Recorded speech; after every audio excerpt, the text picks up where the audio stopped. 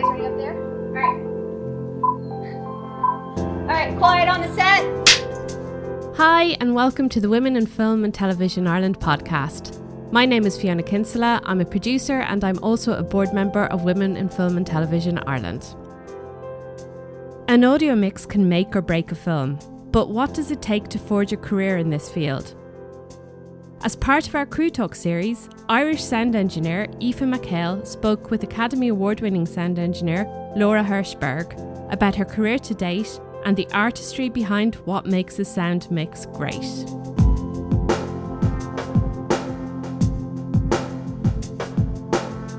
Hello, everybody. Thank you so much for joining us for our Crew Talks.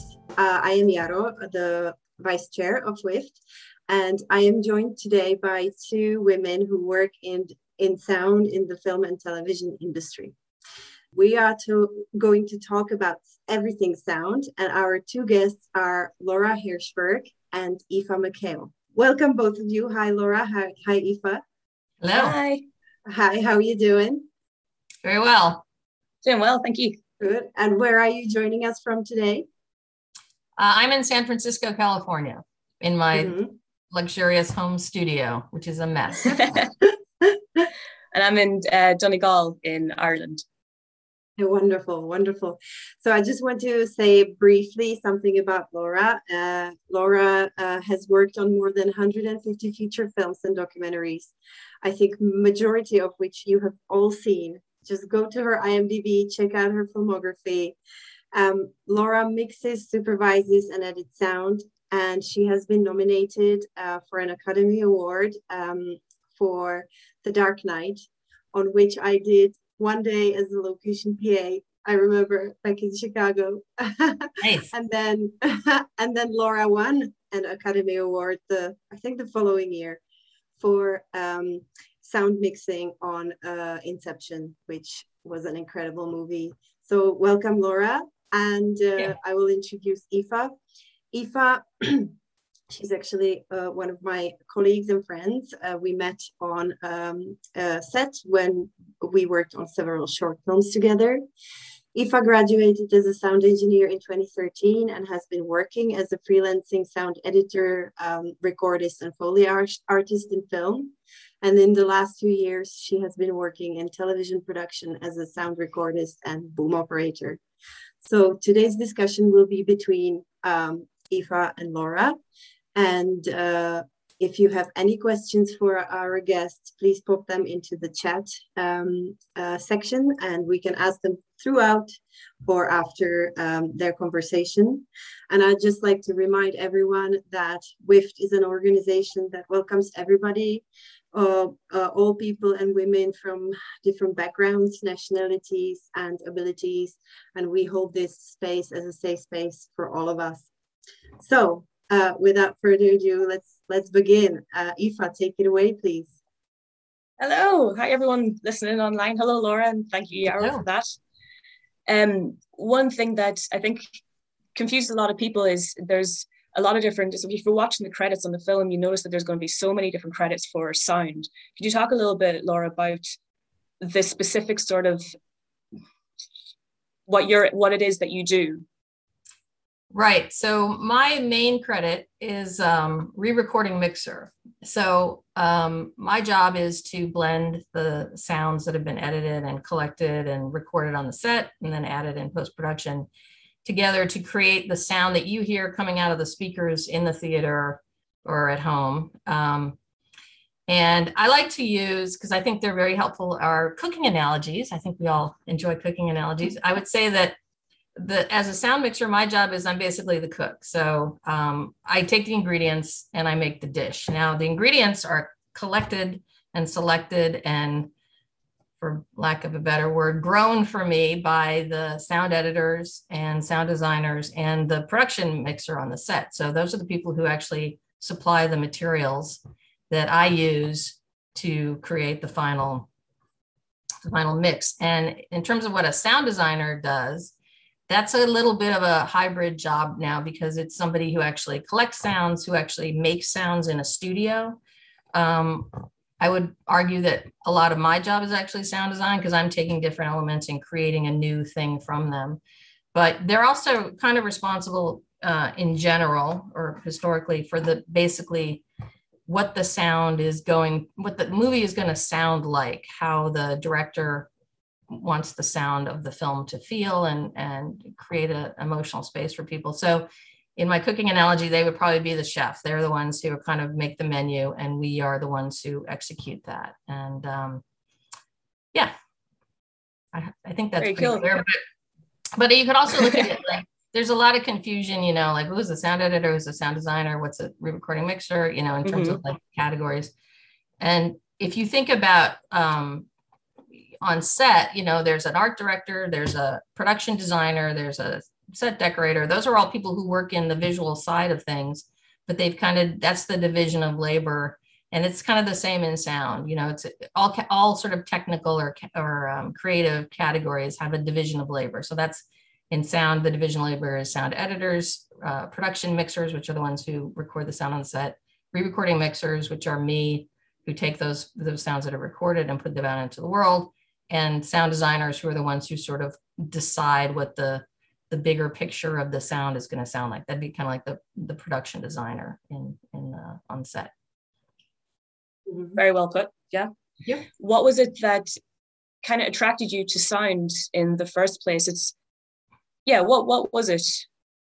Well, I went to film school. I had aspirations of being a director and a writer. And when I got to film school, I kind of gravitated towards post-production in general, picture editing and sound. I was a musician, so I kind of had that kind of in my heart. But I also am a little bit of a gearhead. I like equipment. And so sound kind of triangulated those things for me. I remember in my first sound class, they introduced us to the Nagra, which is a tape recorder, a portable tape recorder. And you're nodding because I think you remember these. Some people do. It's this beautiful Swiss-made piece of equipment with like super cool knobs and buttons, and it's just like it's almost indestructible. Like you can drop a Nagra out of an airplane and it'll keep working. So they showed us this piece of equipment, and I was like, my heart palpitated because it was just such a cool piece of gear. And I thought, you know, that'd be something fun to work with. And so I think in most jobs where you're successful, you kind of triangulate your interests. So for me, it was storytelling, it was technology, and it was music, but basically sound as an emotional tool. And that became what my job is. When I was in film school, I had no idea my job even existed. And I think that's pretty common for people who go into the film industry. There's all these great creative jobs. I mean, my job is probably, no offense to anybody, I have the best job because I get to work at the very end of the process. And when we put it all together, I think you actually make the movie in post-production. You know, all the photography is collecting it, the set is collecting it, the actors are performing stuff, but we take all of those elements in post-production, picture and sound, and combine them together and create the story that you're going to watch. And so my job is at the very end of that process. We're kind of like the last thing that happens before it goes out into the theater. Often we finish, 4 weeks before it's actually released. I work directly with the picture editor, with the director, with the producers, with the composers. Those are the people who I talk to every day. And, we basically decide what that movie is going to be that you're going to see out in the world. So it's a really fun, creative, right in the meat of the movie job. I really enjoy it. Mm-hmm. Yeah, that was one of the questions I was going to ask is who would you be collaborating with most? You said there like the picture editor and the composer, director, different people like that. Yeah. I find it easier to chat to other people that are involved in sound, composers and that. They kind of get what you're thinking about, get the language. Have you find a sort of language to talk to people that wouldn't really have that vocabulary, like the director or a producer coming in or someone like that? When people are asking for you to make it brighter, make it more robust, is it can it be difficult sometimes to communicate each other's ideas coming from different worlds? I think that's a really good question because it's a problem because people, talking about sound is like, dancing about architecture, which I don't know where that quote was from, but there's somebody talking about music. And it's like, you don't really, there is no language for it, but I think that the best directors for me are the ones who talk to me as they would talk to actors. So they give me emotional language. I want to feel this. And it's my job to interpret that and use the tools that I have to create that feeling for them. So, and it's the same in lighting and in camera. I'm sure it's the same idea. Like I want it to feel scary or treacherous or, you know, warm. And so you have to use those adjectives to present with the tools that you have to present that feeling.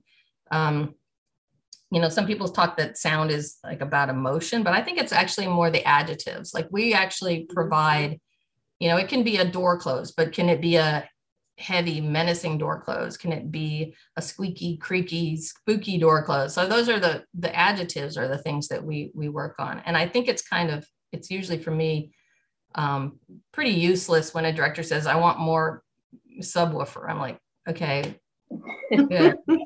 Yeah, so what? Yeah. You know, or I need more surrounds. It's like, okay. But I'd rather they say to me, like, I want to feel something is coming, or I want to feel like I don't know what's happening, or I do know what's happening. So that then I have something to work with. And so I try to help the directors that I talk to, that I work with. I try to help them in that way. Like if somebody says like, it's not really, you know, I feel like it's too timid. And I can say, oh, you think it should be a little more, and I help them with some adjectives. I sort of help translate or interpret, and then we can have a conversation about that. So I don't wait for them to tell me, you know, exactly what they are feeling. My job is to kind of help tease that out and to work with them to get what they want. That's the biggest part of my job, basically, is being a translator, I think. Yeah. Yeah, I get that. You know? You're saying there about some of the sound effects, like say you're saying door, if it's going to be like an eerie creak, or if it's just going to be a slam, or, you know, different, because you've worked on a lot of different genres, like from things like a lot of the Marvel stuff or Inception, and then you do a lot of kids films as well, I've noticed.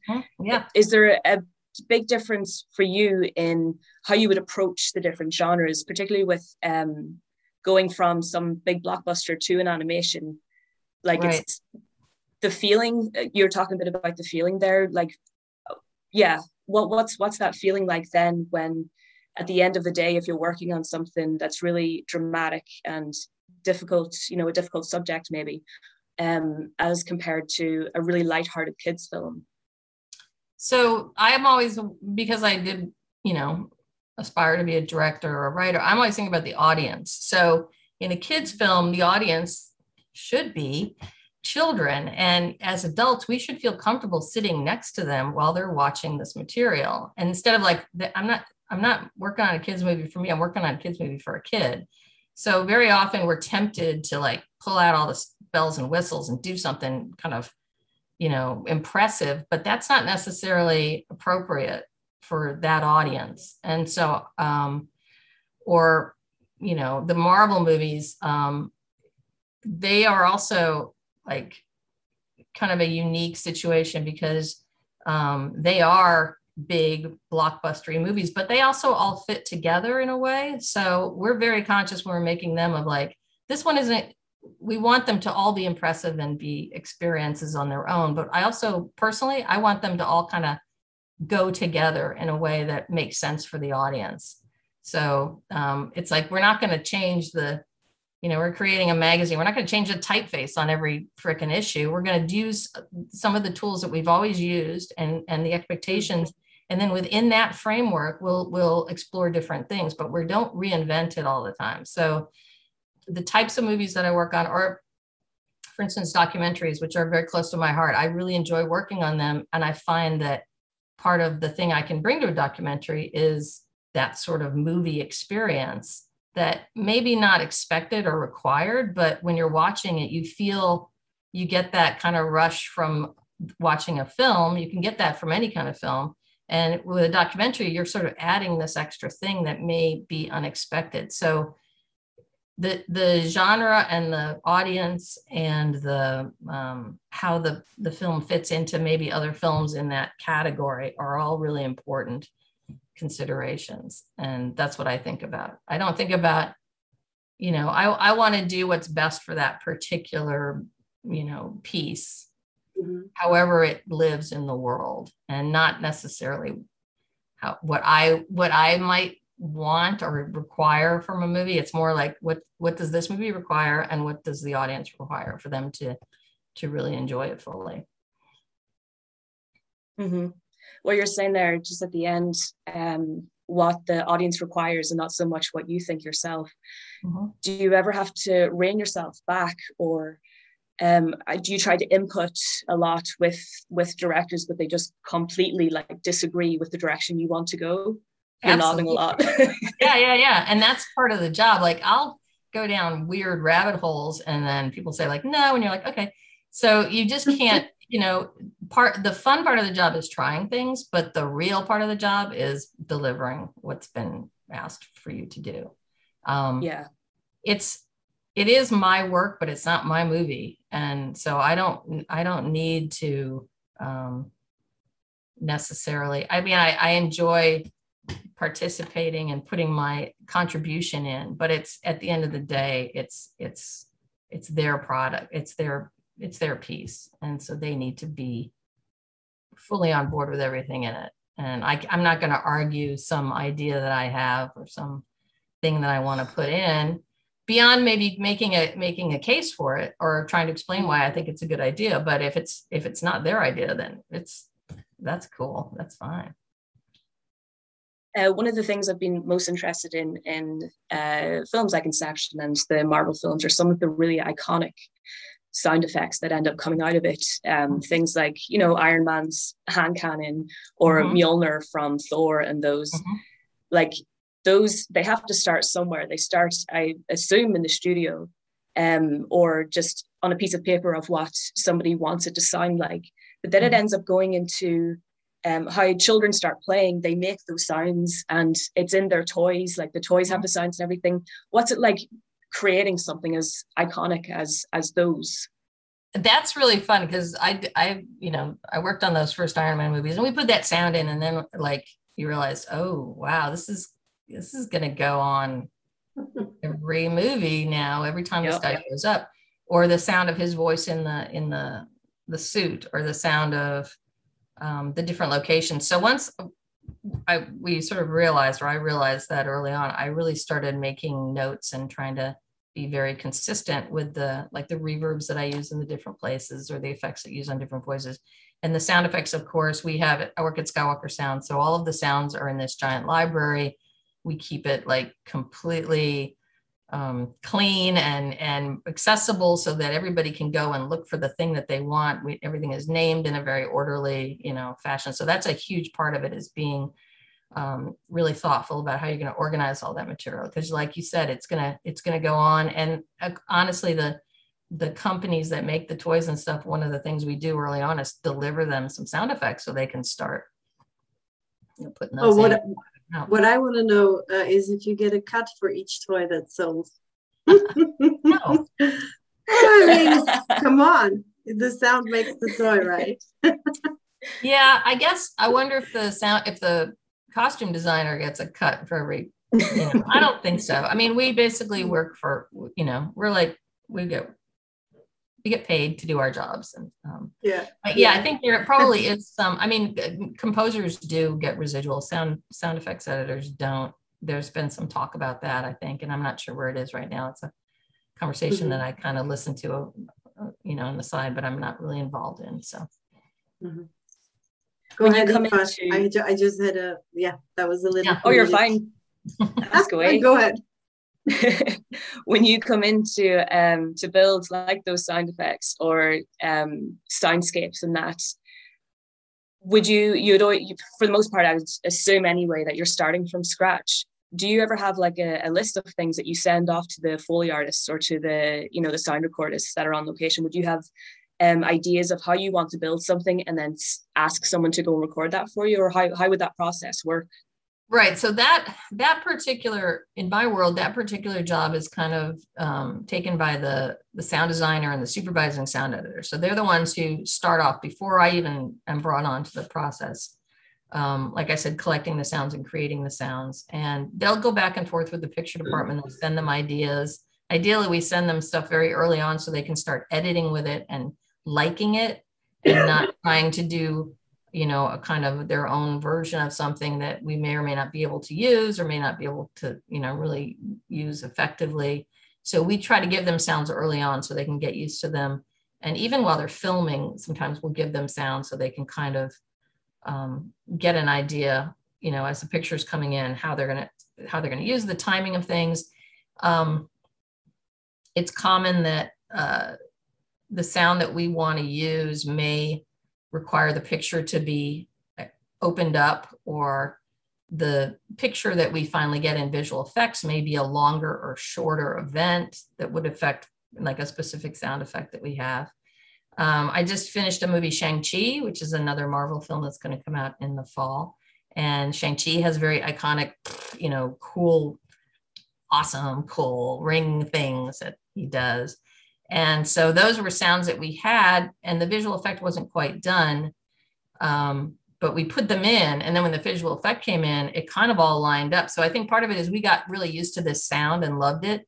And so when the visual effect came in, and we're like, yeah, the visual effect even makes it cooler. So if you kind of, you work in both directions, you work maybe with the sound first for the visual effect first for those kind of created sounds, or dragons or monsters or anything that's kind of not in the real world that we have to create. We go through a long process of making the sounds, making sure that the director likes them. And they'll also tell us like, yeah, that sound, those rings are going to glow before they fire. So we need to feel this power, or they'll give us the adjectives that we need to kind of create stuff before we actually see it. Because very often, and it's the case, I think, in this movie as well, is that some of the visual effects, we didn't get to see the very, very final versions of them. And we got really close. We got the animations, so we know the timing and stuff, but you know, it's like, okay, bye.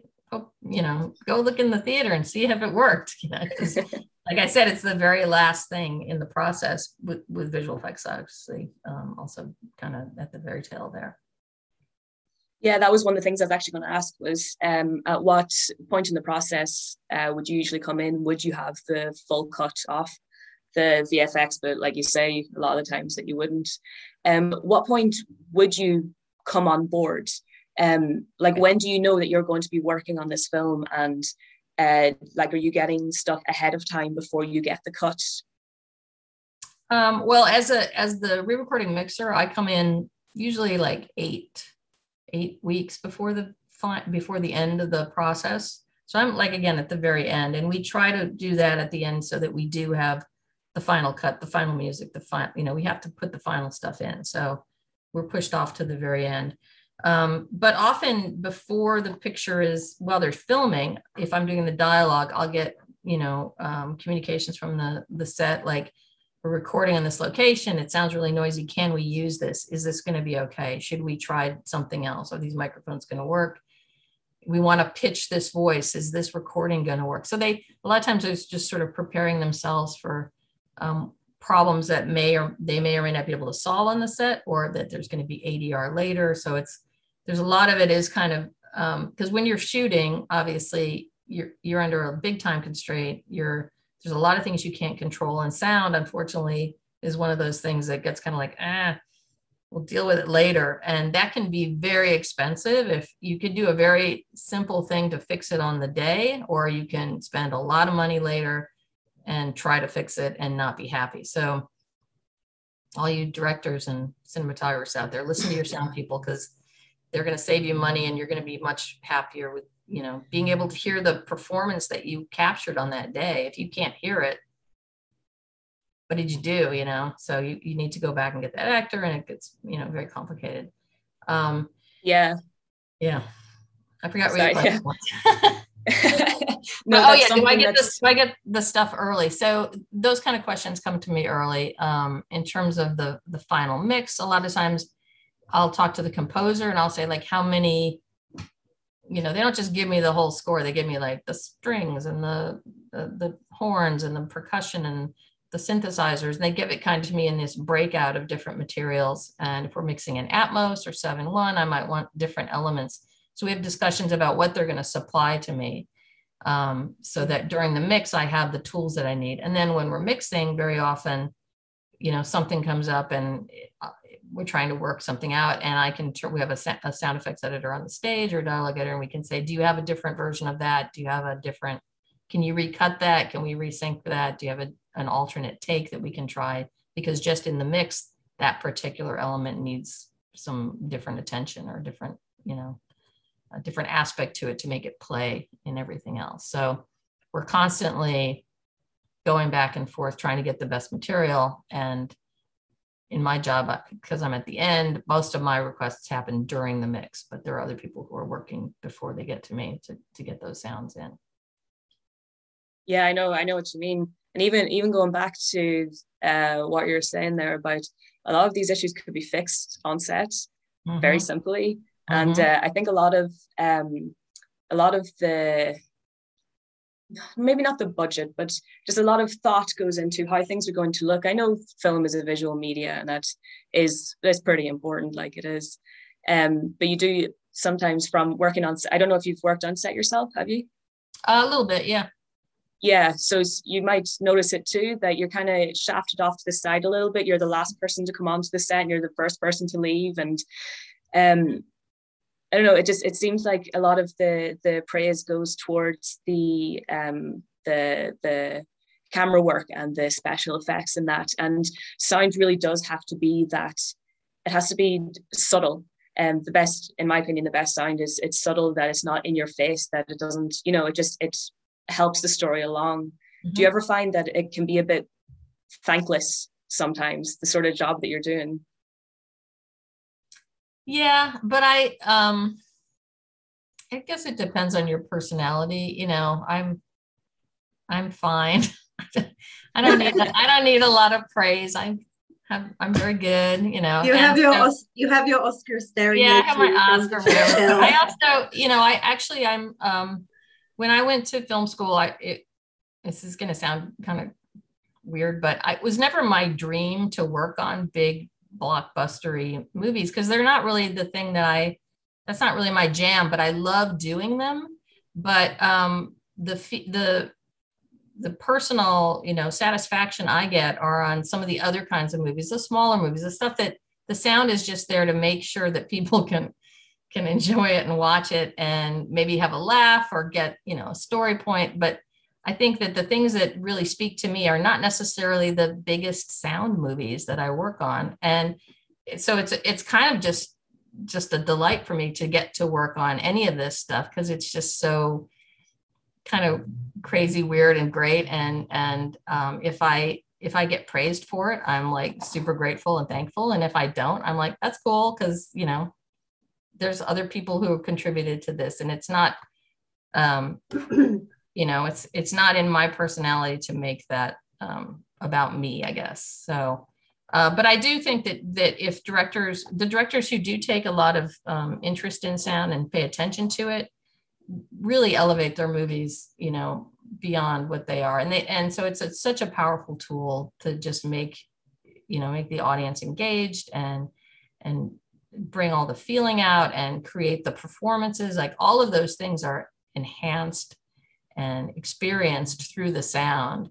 You watch any movie, you turn off the sound, you're like, you turn off the picture, oh, it's still going on. I get it. I'm following along. So, you have to kind of remember that we're telling stories. It's not just a picture book. And I say that you're telling stories. Do you have a particular, I would imagine that most people would think that coming from, you went to film school and that you studied, and then the top of the ladder are those Marvel films or the blockbusters. But you're saying even their documentaries are very close to your heart. Was there any genre that just really, like, that's what you love to work in the most?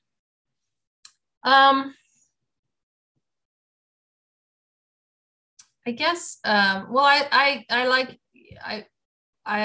when I was in film school, sort of the beginning of the independent film movement. So a lot of my heroes are those filmmakers who made little movies and kind of more personal films. And I really enjoy those. I think that they seem like they're made by human beings instead of by computers. So that's my genre, is films made by human beings.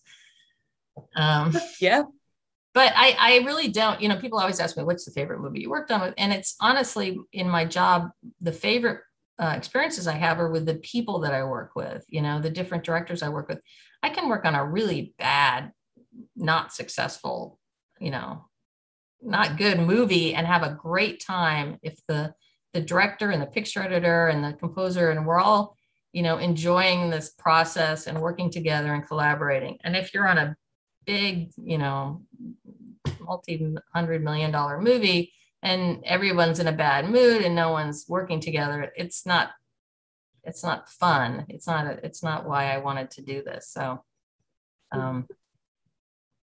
always seek out those movies, because at the end of the day, those are the ones you remember, are the ones that mean something to you personally, no matter how small they are.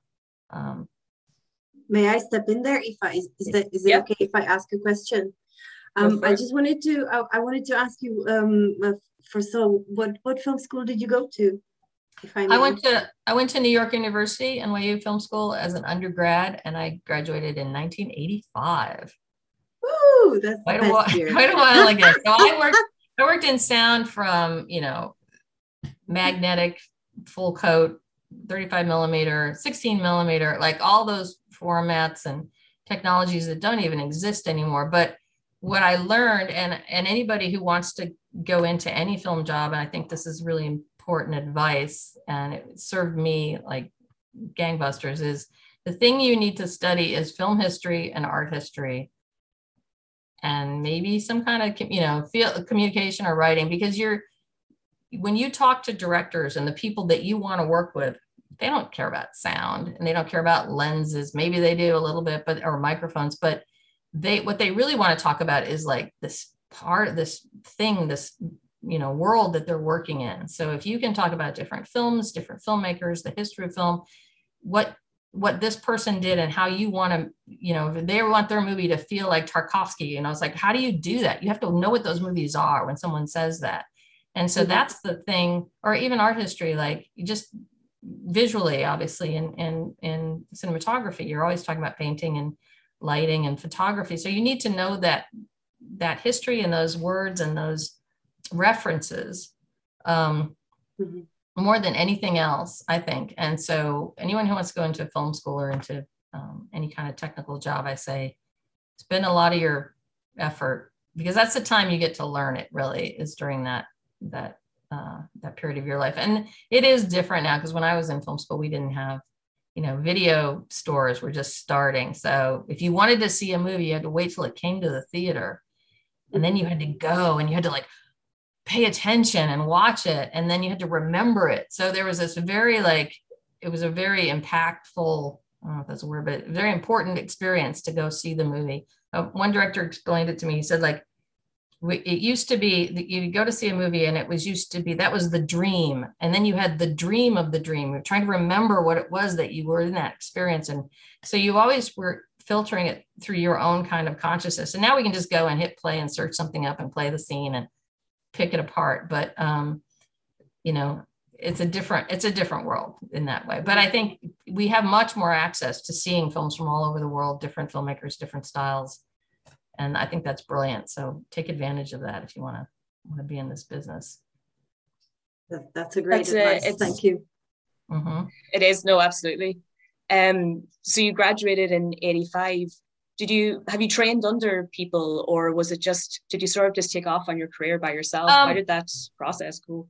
Right. So I was in New York City, and I worked in, after I graduated film school, I worked in different film related jobs. I was on set, and I was in different aspects of it. And then I ended up working at a small studio downtown that we did art. We worked for artists, visual artists, video artists. We worked for dancers, different types of performance artists. We created lots of different versions of soundscapes or pre-recordings or some records, like different uses of sound that weren't necessarily synchronized to picture, which I found to be really interesting. And it gave me the opportunity to like try different equipment out and try different techniques and problem solving. We didn't have very much money, so we had to come up with our own way of synchronizing at that time, the tape machine to the videotape, and, you know, using different equipment and wiring a studio. And so I learned all the sorts of the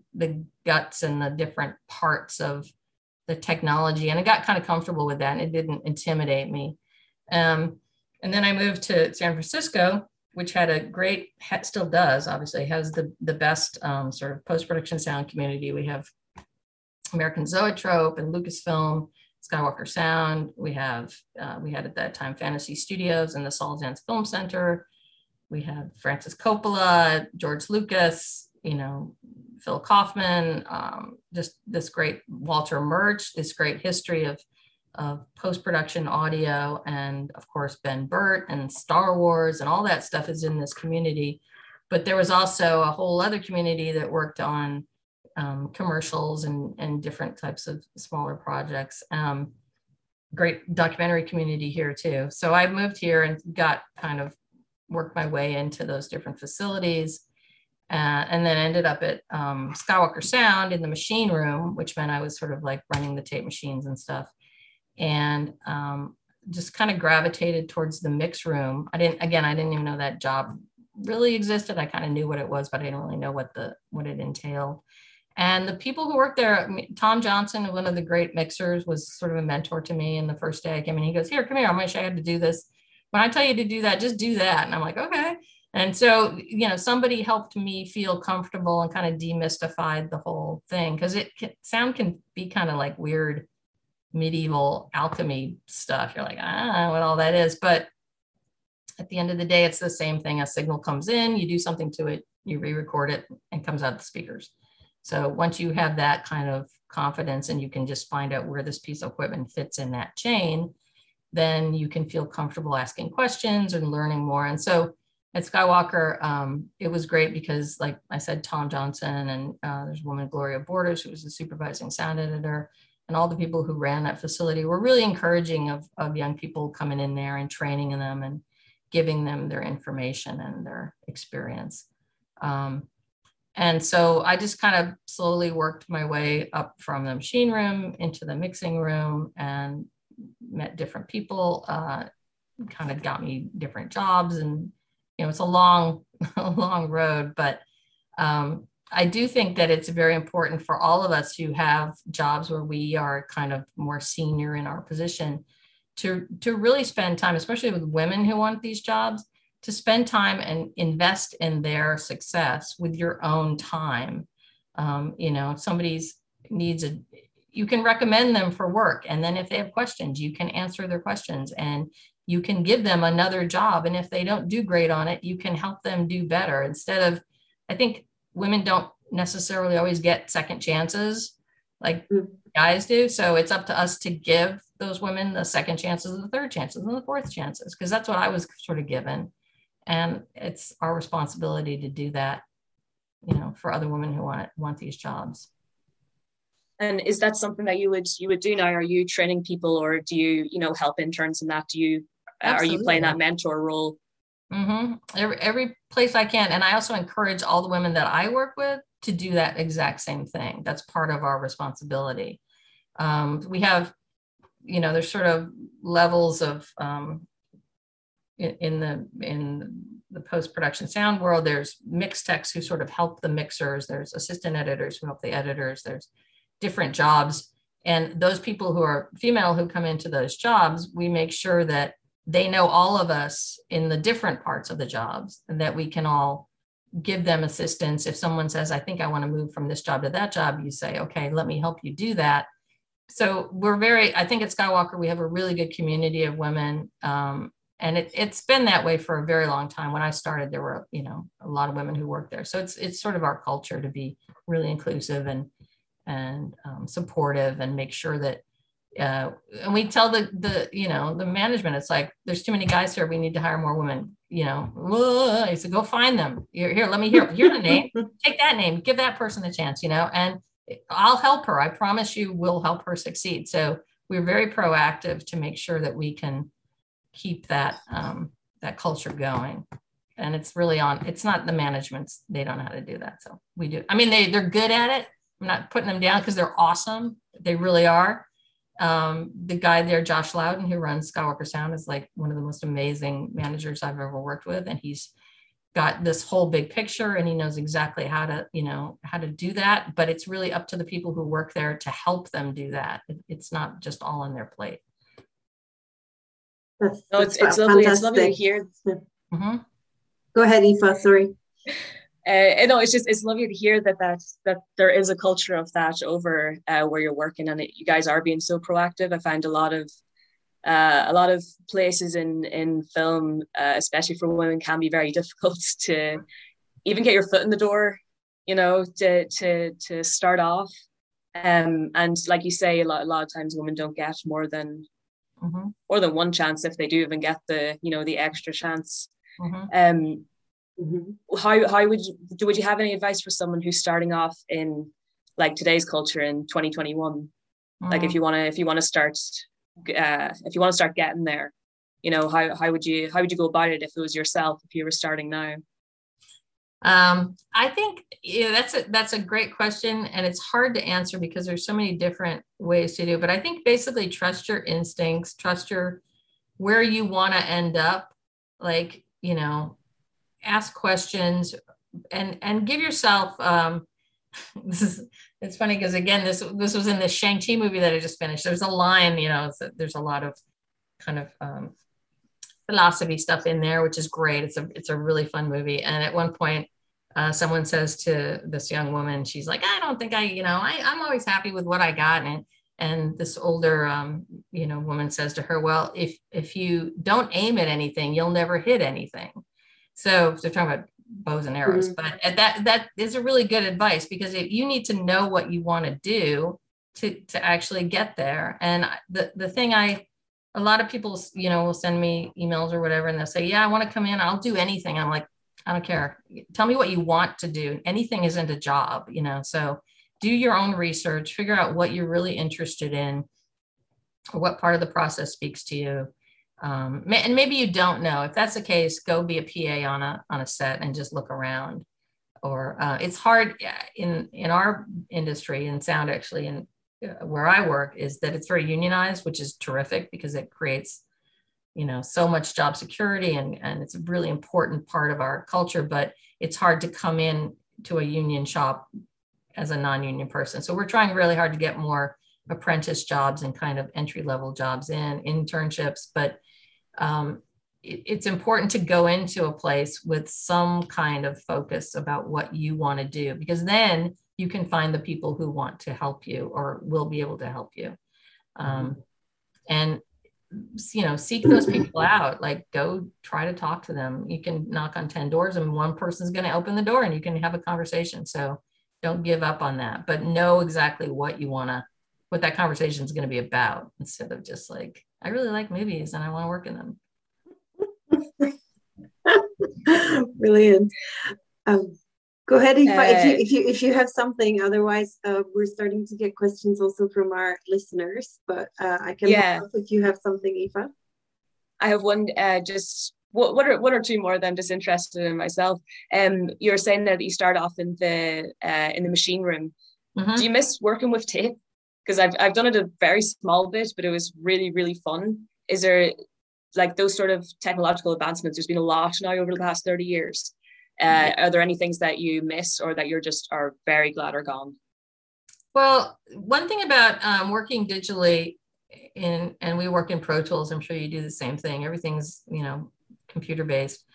It really seriously opened up access, and the same with digital picture. It opened up access to so many more people to make much more interesting movies, personal movies. Like the budget isn't a constraint in the post-production side. When I started, you had to have at least $10,000 just to shoot your film. Now you can use your phone, so I think that I don't miss the, sort of the cumbersomeness and the expense of it, but I do miss that it did make you create. You were trying you had to make a choice before you did something. You had to decide, this is what I want to do. And so you thought about it. The process was a lot slower and longer, but part of that was you spent time thinking about what you were going to do, because once you did it, it was hard to go backwards. Now it's just like, hit a button, undo. You can try a bunch of things out now, but then you kind of had to be purposeful in your thinking. And I think once people are purposeful in their thinking, they kind of commit to their idea and they own it, and they're going to, let's keep going forward instead of like, well, I don't know, let's go back and try something else. So I miss that sort of mental space that that technology, when you cut that tape, it was a pain in the ass to put it back together, or you had a bunch of slices, or you'd have to get another print, so it did make you more thoughtful about what your intention was. And it also made you own your decisions more. And so there was I think it was a lot less angst about stuff in a way, because it's like, yeah, that's what we did. We're going there. Let's do that, instead of, I don't know, maybe we should do something different. So that I do miss about tape. Yeah.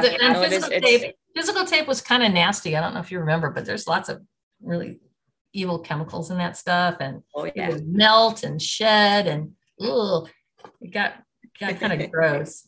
I just went through, I have this box of stuff, and I just opened it up and I found all these like DA88s and all these old tapes. I don't even have a thing to play them on anymore.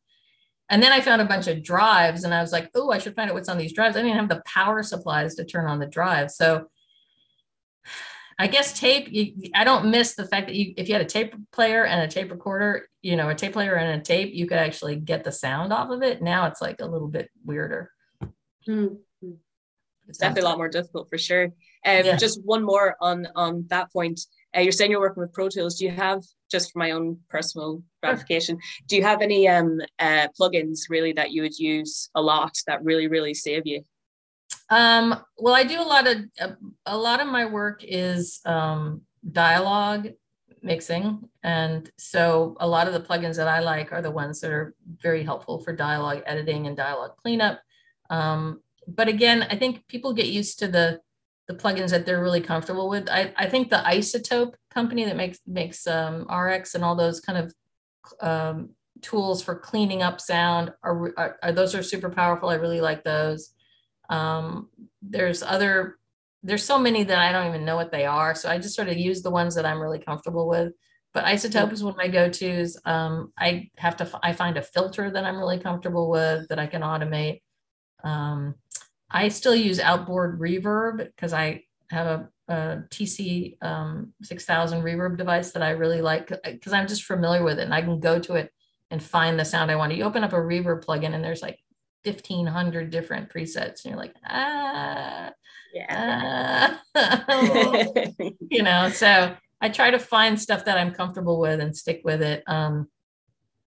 It all sounds good. And then if you want to do something weird, then you go and start poking around and finding weird stuff to play with. But yeah. No, it's cool. I love that you're still using iPort stuff. It really, it does make a difference. Absolutely. That was a lot of my stuff anyway. Yara, you were saying you had some questions come in there. Yeah, I do. So I'm just going to read a few questions from our listeners. It's a mixed bag. So I will start with the first one. Did you experience any pushback being a woman in this field? Or was it mostly just support? Well, so I am the first and only woman who's won a sound mixing Oscar, and that was 10 years ago. And I'm very proud to be the first, but I am not proud to be the only. I think that's kind of shameful after 10 years. So pushback is a weird word because I've only gotten a lot of support actually. And my mentors have all been men and they've been super helpful. And like I said, Josh Loudon at Skywalker is incredibly supportive and a great collaborator and partner in all of this. But I feel like there's just less women who know about these jobs and who enter these jobs. And historically, these technical jobs have been kind of apprentice jobs in a medieval sense where the father teaches his son. And so I always say to those guys, like, where's your daughter? What's your daughter do? Where's your niece? What's she up to? Why isn't she here? You know, what's your sister? Is she in the sound business too? So I kind of keep trying to remind them that they have to find people who don't necessarily look exactly like themselves. Maybe they've got some of the same genes, that's fine, but different equipment, you know. Yeah.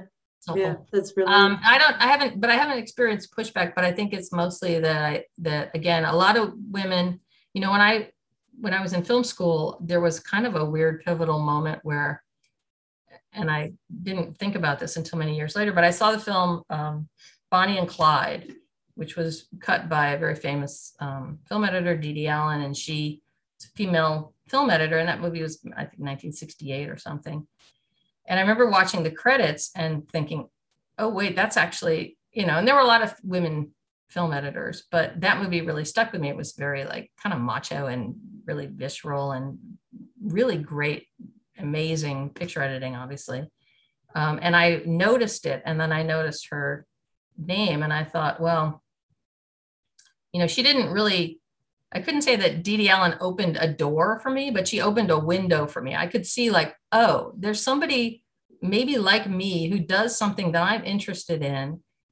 I can do that too. And I feel that that's part of my, you know, I want women to see me and to know that I do this job and I look like this and I'm not some, you know, some big, I don't look like a airline pilot or a fighter pilot or something. I'm just a normal woman who works in this industry. And so that's, you know, we can do these jobs. They're open to us and people like us do them. And it, you know, it's very common. Like another thing, if you're walking, you know, down a hall and you look in a door in a room and there's all men sitting in there, as a woman, you don't necessarily walk in there because it doesn't seem like it's a comfortable space for you. And men would do the same thing. If there's a room full of women, they wouldn't necessarily walk in there. So it's important to kind of recognize that we kind of self-select out of certain jobs just because we don't feel like we belong, not that we're not talented or capable, but it's just not a place for us. So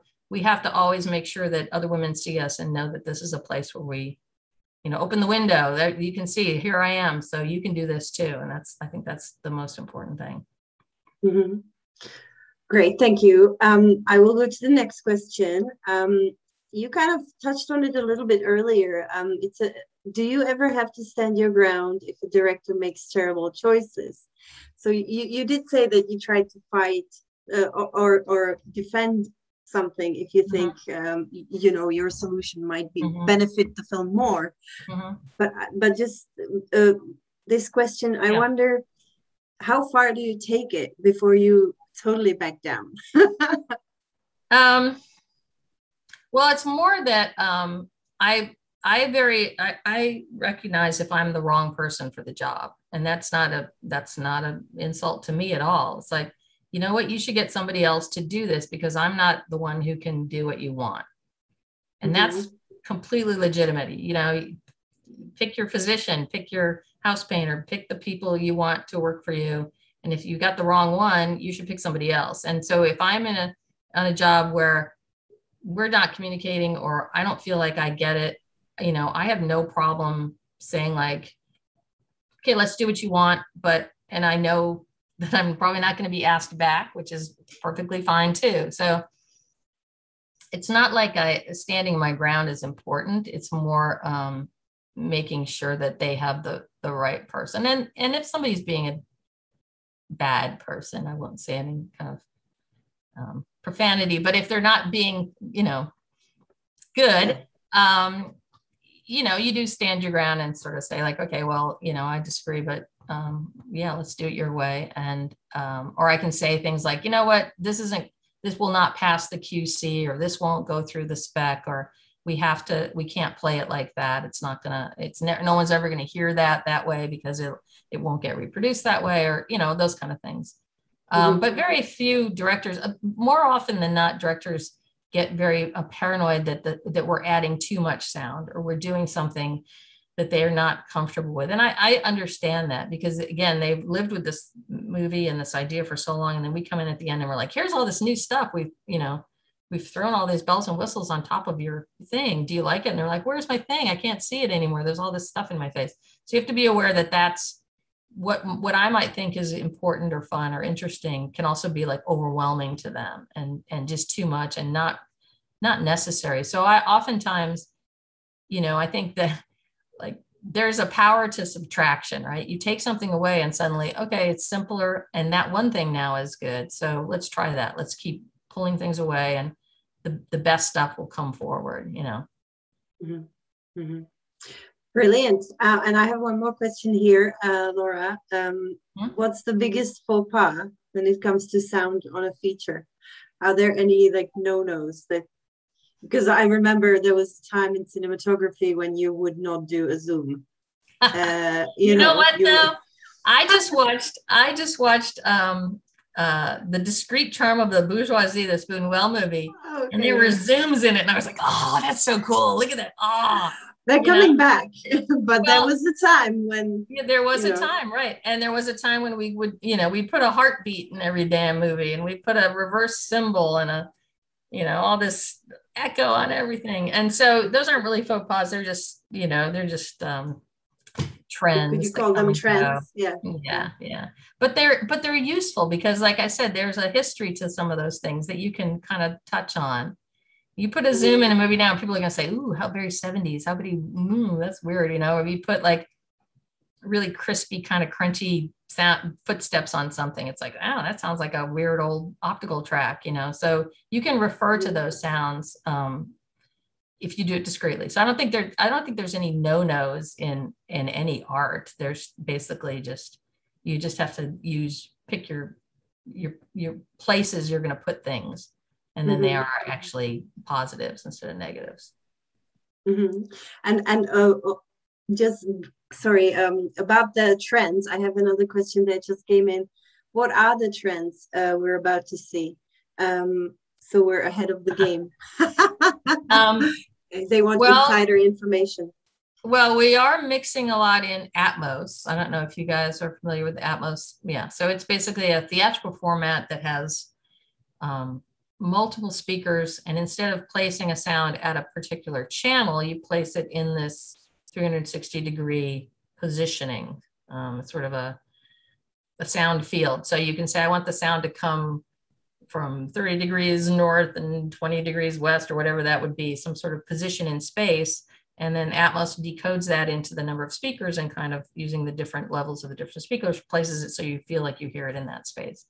And that's a really powerful tool. It's a beautiful, Dolby created the system, and when you hear it reproduced correctly, it's actually really fun. I did a documentary that was at Sundance, and the director won the directing prize. It's called Users, and you wouldn't think of a documentary as being something that needs Atmos sound, but we used Dolby Atmos for it, and it's stunning. It's beautiful. So those kind of using those tools where they're kind of least expected can be really much more impactful. And so the Dolby Atmos system, because of the pandemic, obviously more people are listening at home, but you can get home theater Dolby Atmos or sound bars that reproduce it. And it's kind of a cool, definitely a different feeling for sound. I think that there's going to be more kind of 3D sound headphones coming out, perhaps.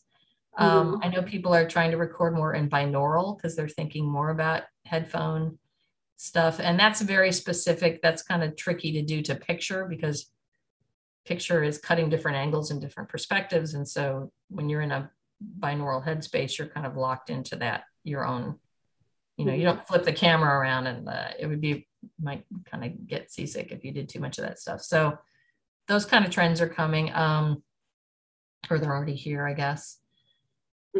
Yeah. If I could jump in there, you're saying you're working a lot in Atmos and full surround.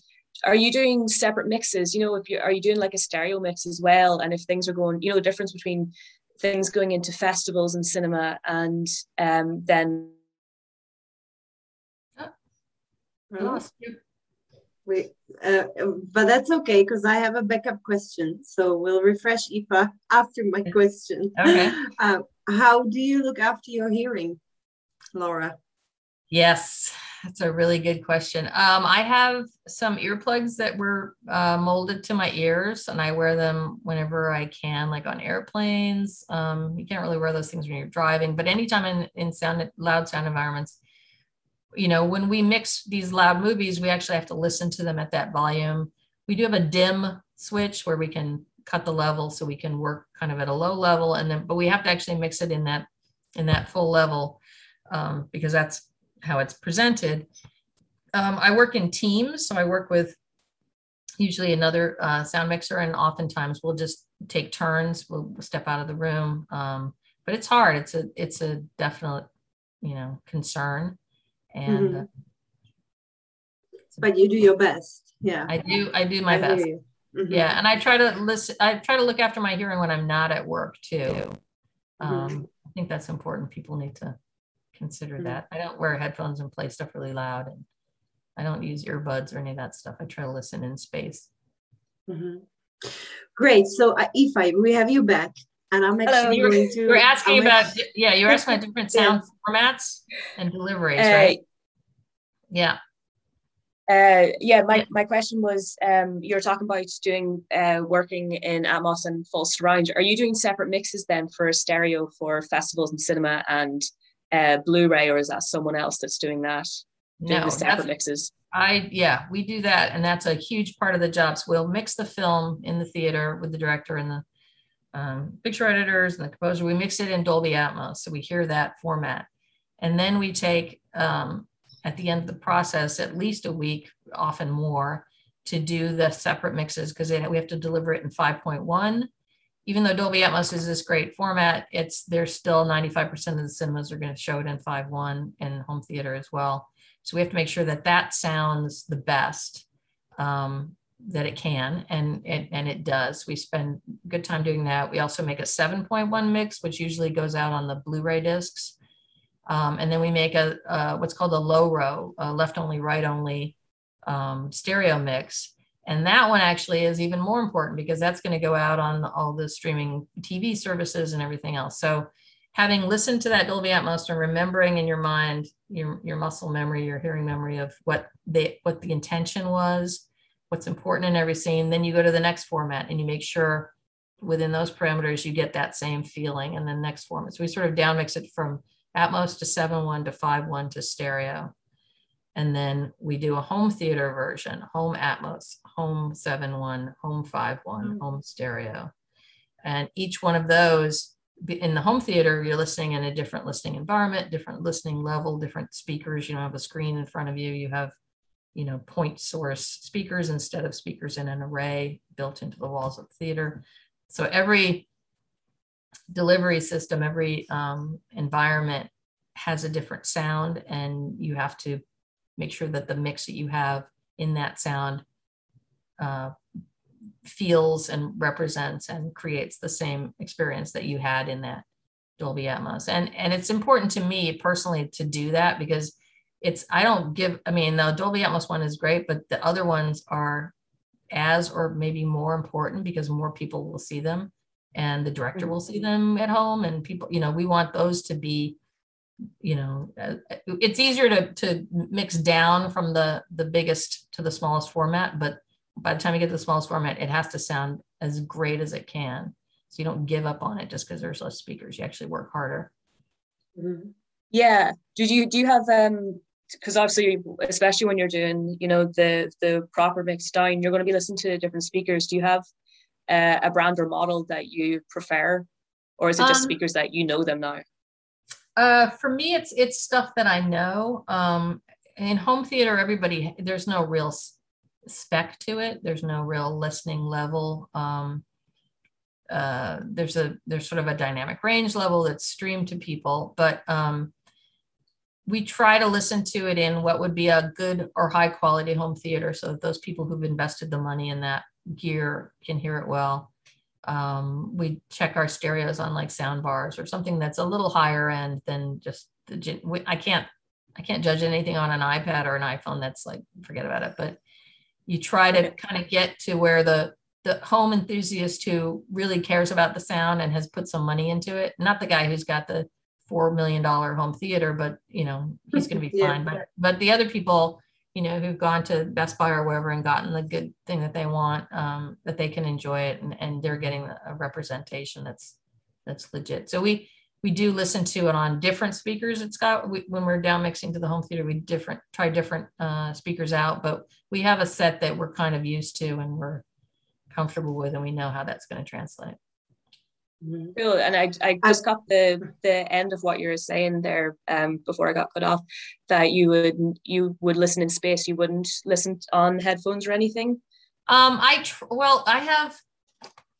have these kind of cool, fancy open ear headphones. Yeah. They're way too expensive, but they actually are great because I can listen in them for long periods of time. If you have to use headphones, try to invest in open ear headphones or good headphones, because that's going to protect your hearing a little bit better. You'll get less ear fatigue and you'll be more comfortable for long periods of time, especially sound editors who have to work in headphones. A lot of times we have these very sealed in closed headphones, which are good if you're working in a loud environment.